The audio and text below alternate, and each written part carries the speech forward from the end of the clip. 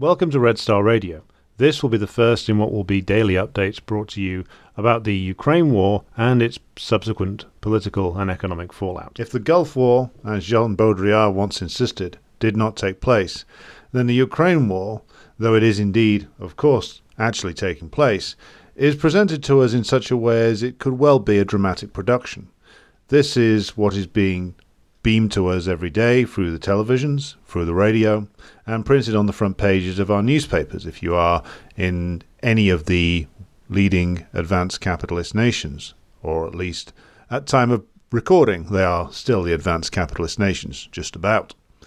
What you are being presented with is a narrative, of course, which is being constructed very carefully in the intelligence services and in the PR operations of particularly the London government, currently led by the failing Halloween mask on legs known as Liz Truss, and the Biden administration. It is a narrative whereby heroic, plucky Ukraine boldly defends its sovereignty against the evil Russian Mongol horde, which is descending upon it because it dared to reach for the precious gift of European Union and NATO membership. Surely something that all nations must aspire to, because it is a doorway to unlimited riches.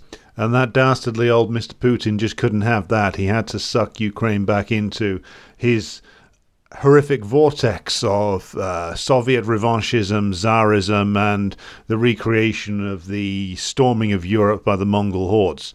All of that is, of course, only a slight exaggeration from what you will see every day if you turn on BBC News, ITN, Sky, CNN, MSNBC, or Fox. And, of course, there are more sophisticated versions of this if you care to open the pages of the New York Times or the Financial Times or the Economist, but it's basically the same story. Now, what I'm aiming to do in these daily broadcasts is bring a little bit of reality into the picture, because, of course, although Baudrillard's rather facetious claim that the Gulf War did not take place was an exaggeration to make a point, it is no exaggeration to say that the version of the Ukraine war that is being sold to the populations of the West, though increasingly many of them are rejecting that narrative, it is a narrative, however, that is a powerful fiction and has many people adhering to it, specifically within elite circles. And so what I aim to do with these daily broadcasts is bring some reality into the picture, a reality that is more about the squalid attempt by the US empire to bring Ukraine permanently into its orbit, to use it as a strategic weapon against the Russian Federation, the willingness of the rotten elite in Ukraine to prostitute their own country, to sell the Ukrainian people into the service of foreign powers and to sacrifice them for the benefit of those foreign powers. It's a story that, of course, nobody in the press corps of the British or American or French or German establishment particularly wants to tell, and that they are very aggressive about keeping firmly out of the ears and away from the eyes of the populations of Europe and the United States.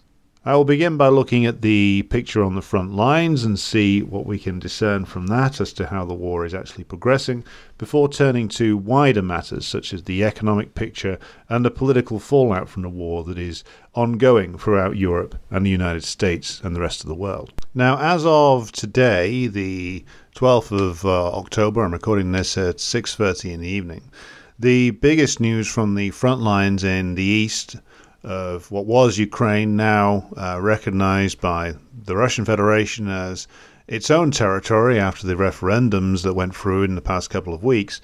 Now, the big news coming out of there is twofold. Firstly, in the town of Artemyevsk or Bakhmut, depending upon which version of the name you want to use, which is a town the Russian forces have been trying to take for a while. They've been very focused on taking it.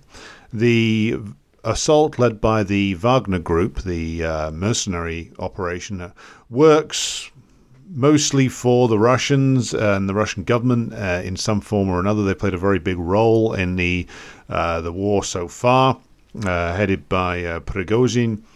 They have been leading the advance into Bakhmut, and apparently they are at the point now where they could be taking it within the next week or so, or even within the next few days. There's stories coming out of even Ukrainian sources now that the Ukrainian forces are getting ready to pull out of Bakhmut, which, if you look on the map, which I've provided in the description, you can see that that's regarded by the Russians as a key strategic site and would mark a significant victory for them, given that also in the past several weeks before the referendums and the general announcement of the partial mobilization, the stories coming from the front for the Russians were almost uniformly negative, and that there were big Ukrainian advances into the northern region up near Kharkov, and some advances down, or some attempted advances anyway, in the Kherson region.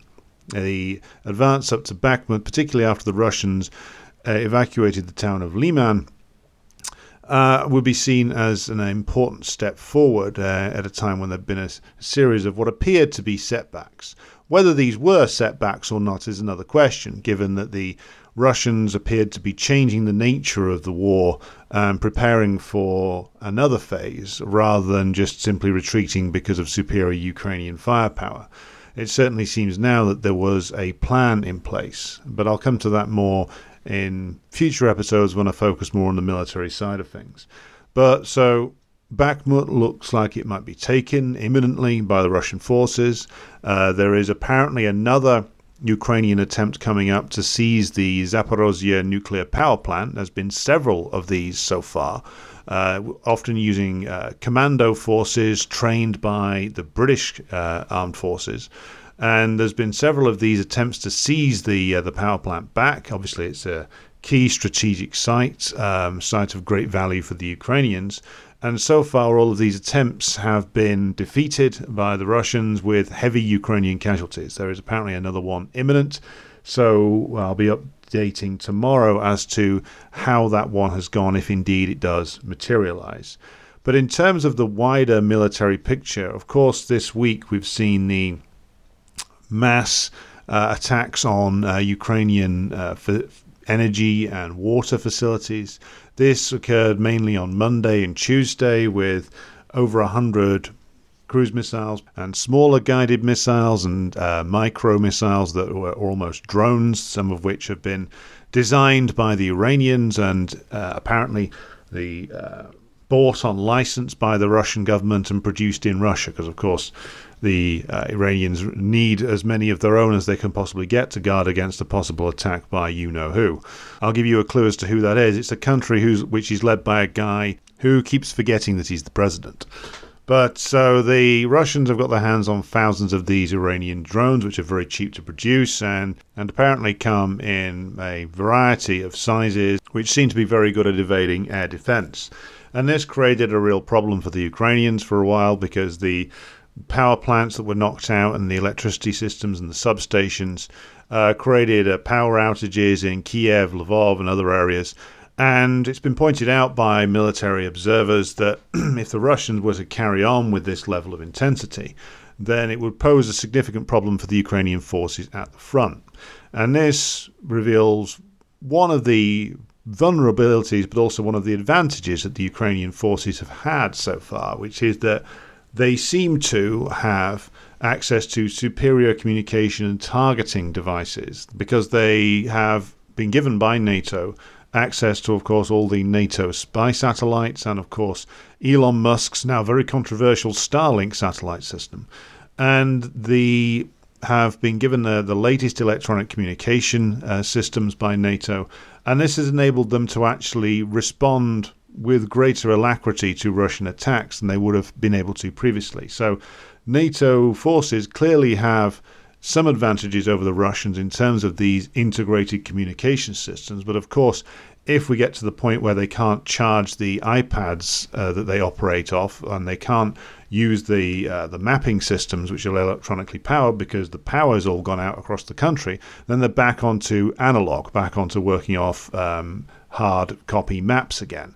So it's an advantage which is a potentially tenuous one if the Russians were to continue the work of seriously annihilating the Ukrainian electricity grid. And it given that the Ukrainians have now said that they're going to stop exporting electricity, it looks as if the pressure that the Russians are putting on the electricity grid of Ukraine is starting to bear fruit in terms of shortages, outages, etc. So whether they move to decisively eliminate the Ukrainian advantage that they've got via the satellite coverage that NATO has given them via the electronic warfare systems that they've got, it will be interesting to see how that develops. Apparently, one of the things that the Ukrainians are afraid of is that the Russians have got a way of disrupting the satellite coverage from the Starlink satellites that they've been relying on. And this has been blamed on Elon Musk being some sort of FSB deep cover agent. But in reality, it seems that the Russians do have some kind of anti-satellite device with which they have been able to disrupt the operations of the Starlink system. And this, of course, renders Ukrainian forces on the ground more vulnerable, because without that advantage in terms of their ability to see what the Russians are doing and respond quickly via their usage of superior communication methods, then that places them in even more trouble given all their other disadvantages that they have on the battlefield. So that's an evolving story. Now, it also links in with, of course, the appointment of the first actual commander-in-chief on the ground in the special military operation. This is the appointment of General Sergei Surovikin, who is a veteran of the Syrian campaign and is credited with achieving a great deal of successes against the various jihadist groups and ISIS that were operating freely within large areas of Syria, which they conquered from the Syrian government. And at Surovikin's time in charge of Russian forces there, in charge of coordinating things with the Syrian armed forces, his time there saw the reconquering of huge amounts of Syrian territory by the Syrian government and the driving to almost near defeat of these Western-backed jihadist groups. So he's a guy with a considerable track record. Now, it's noteworthy that he's the first man who's actually been appointed as commander on the ground in what is now regarded as Western Russia, or Southwestern Russia if you prefer. And he's in overall charge of the special military operation. There hasn't been an overall commander on the ground there before. It's been run by the Russian General Staff back in Moscow. And another example of fake news that was being run by the Western media was they were proclaiming that various generals, including General Dvornikov, had been in charge of this special military operation, but none of them were. He's the first actual guy who's been appointed to command on the ground, who's going to be making the decisions in the theatre of operations. And that signals a significant upgrade of this in terms of the need to put a guy in who's going to be responsible for running this thing. He has apparently been given overall command of most decisions that have been taken away from the general staff and given to him directly. So clearly there's a lot of belief in him from the Russian political leadership to put that amount of authority on this officer.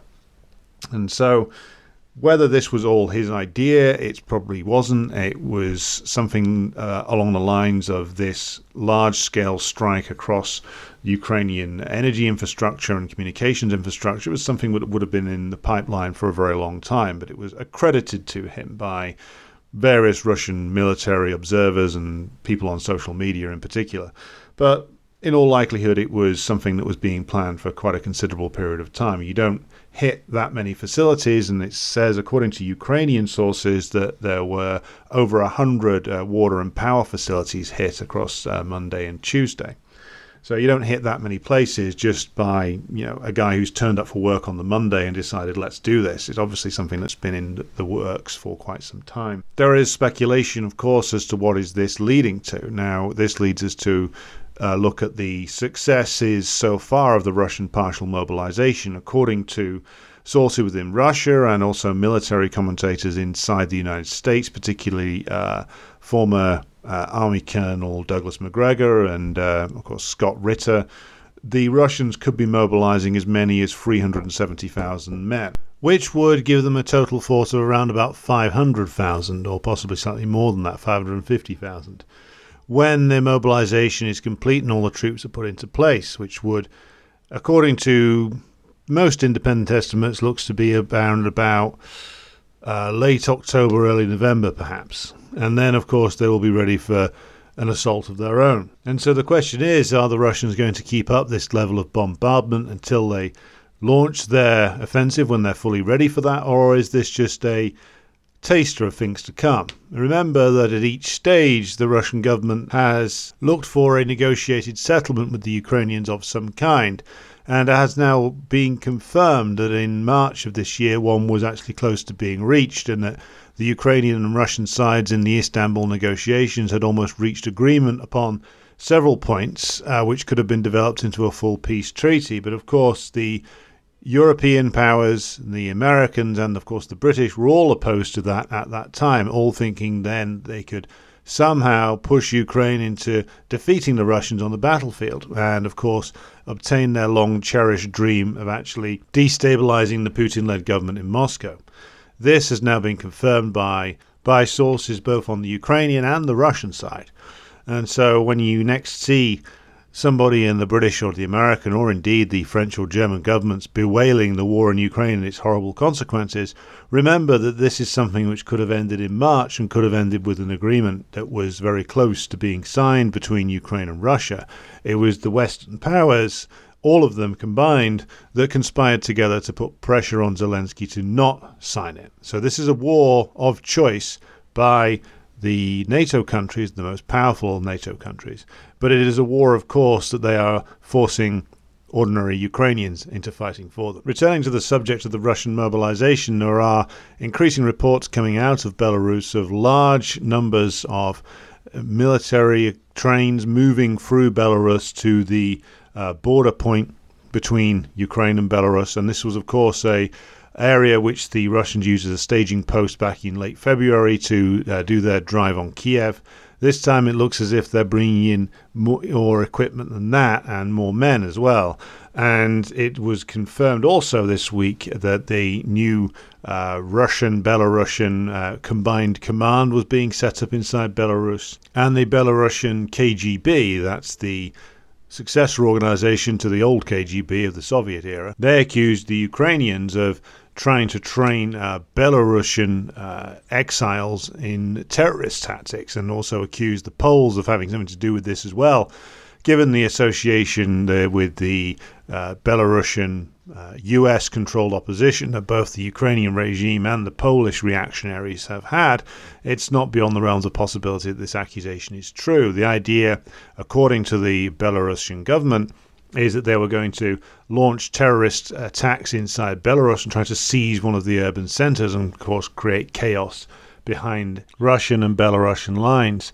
The Ukrainians have responded to the moves made by the Russian and Belarusian side by destroying some of the border bridges between the two countries and mining their roads as well, and putting up anti-tank traps. So this looks as if, at the very least, the Ukrainian commanders and their NATO paymasters believe that there is going to be an assault coming towards Kiev. So it does rather raise the question of what the hell is going to happen when the Russian mobilization is complete and the Russian forces are all in place.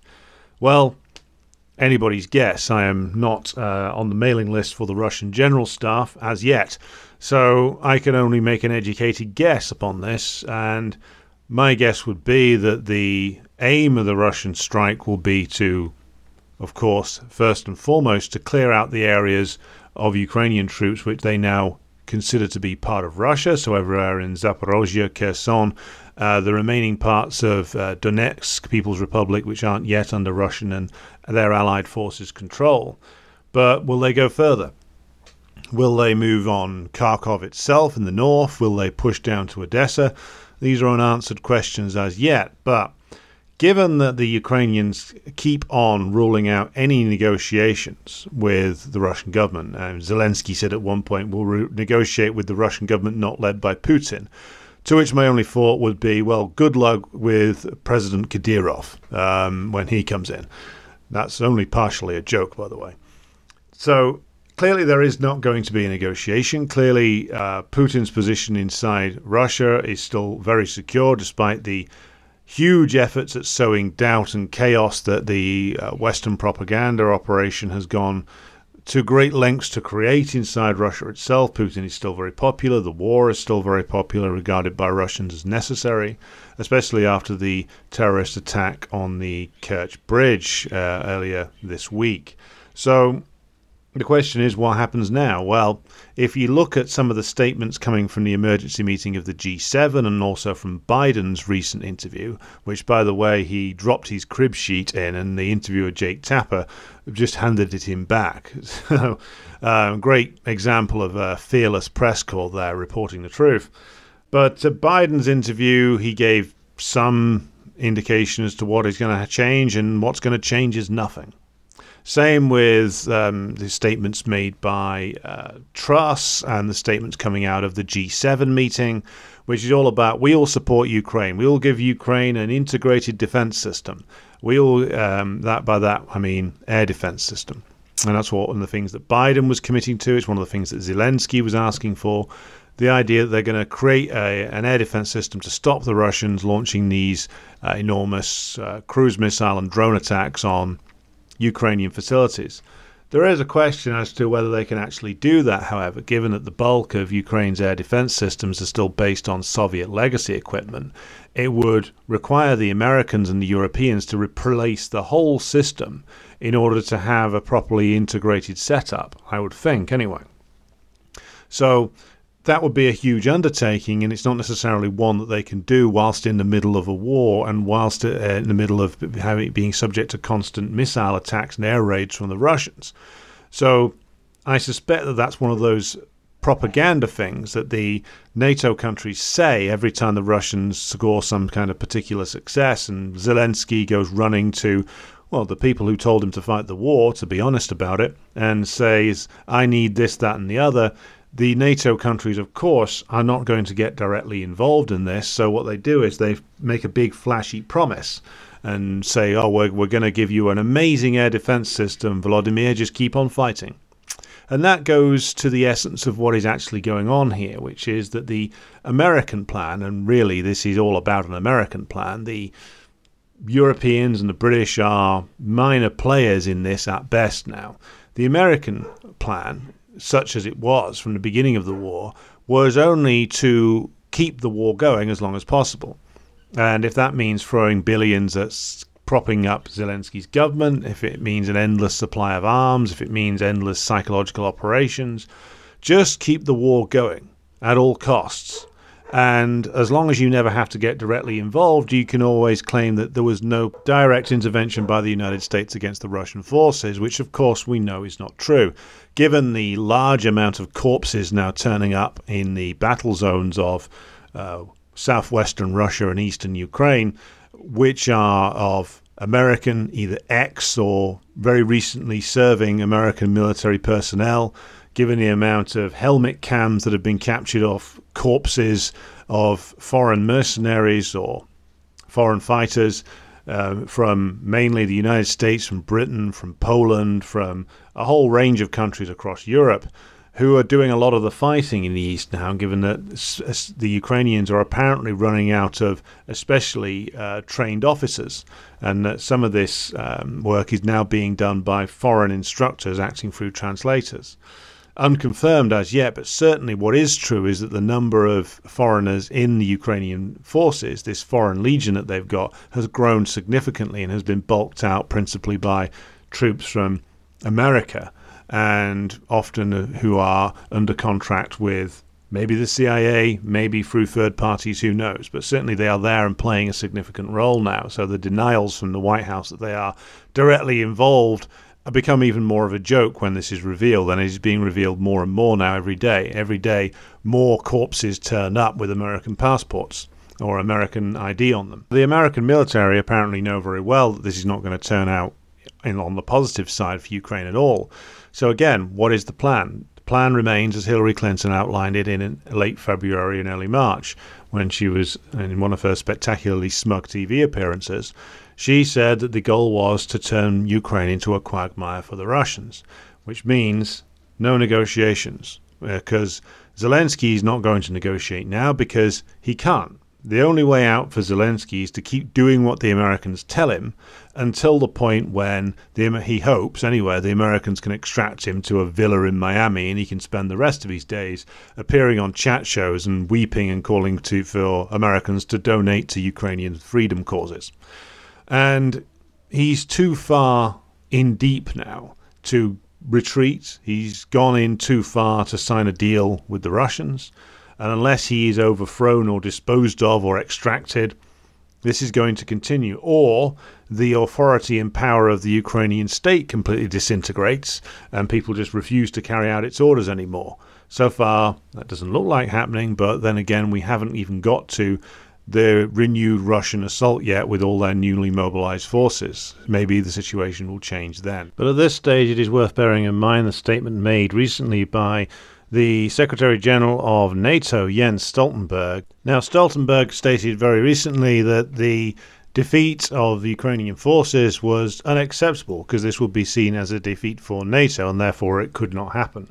Now, that's what's known technically as a gaffe, which is where you unintentionally tell the truth, because Stoltenberg, until very recently, was saying that NATO was not involved, couldn't be directly involved, they would support Ukraine, but then he lets the truth slip out. Now, maybe his mind is straying to his next job as head of Norway's central bank and he doesn't give a shit anymore, but he does rather give the game away in that sentence. But there's two edges to that truth, which is, yes, NATO cannot afford to be seen to lose, but NATO is not prepared to go into a direct fight with the Russians. And so this cowardly game continues of propping up the Ukrainian government and hoping it feeds ever more of the Ukrainian population into what will be a meat grinder on their eastern front. The final point I'll cover today is the Moscow Energy Summit that's going on this week. This is a summit of the various oil-producing and gas-producing nations that are invited along to discuss energy policy. With the Russian government, Putin gave a keynote speech to this assembly today. Putin stated that the Nord Stream pipeline sabotage was an act of terrorism, and he called it an act of international terrorism.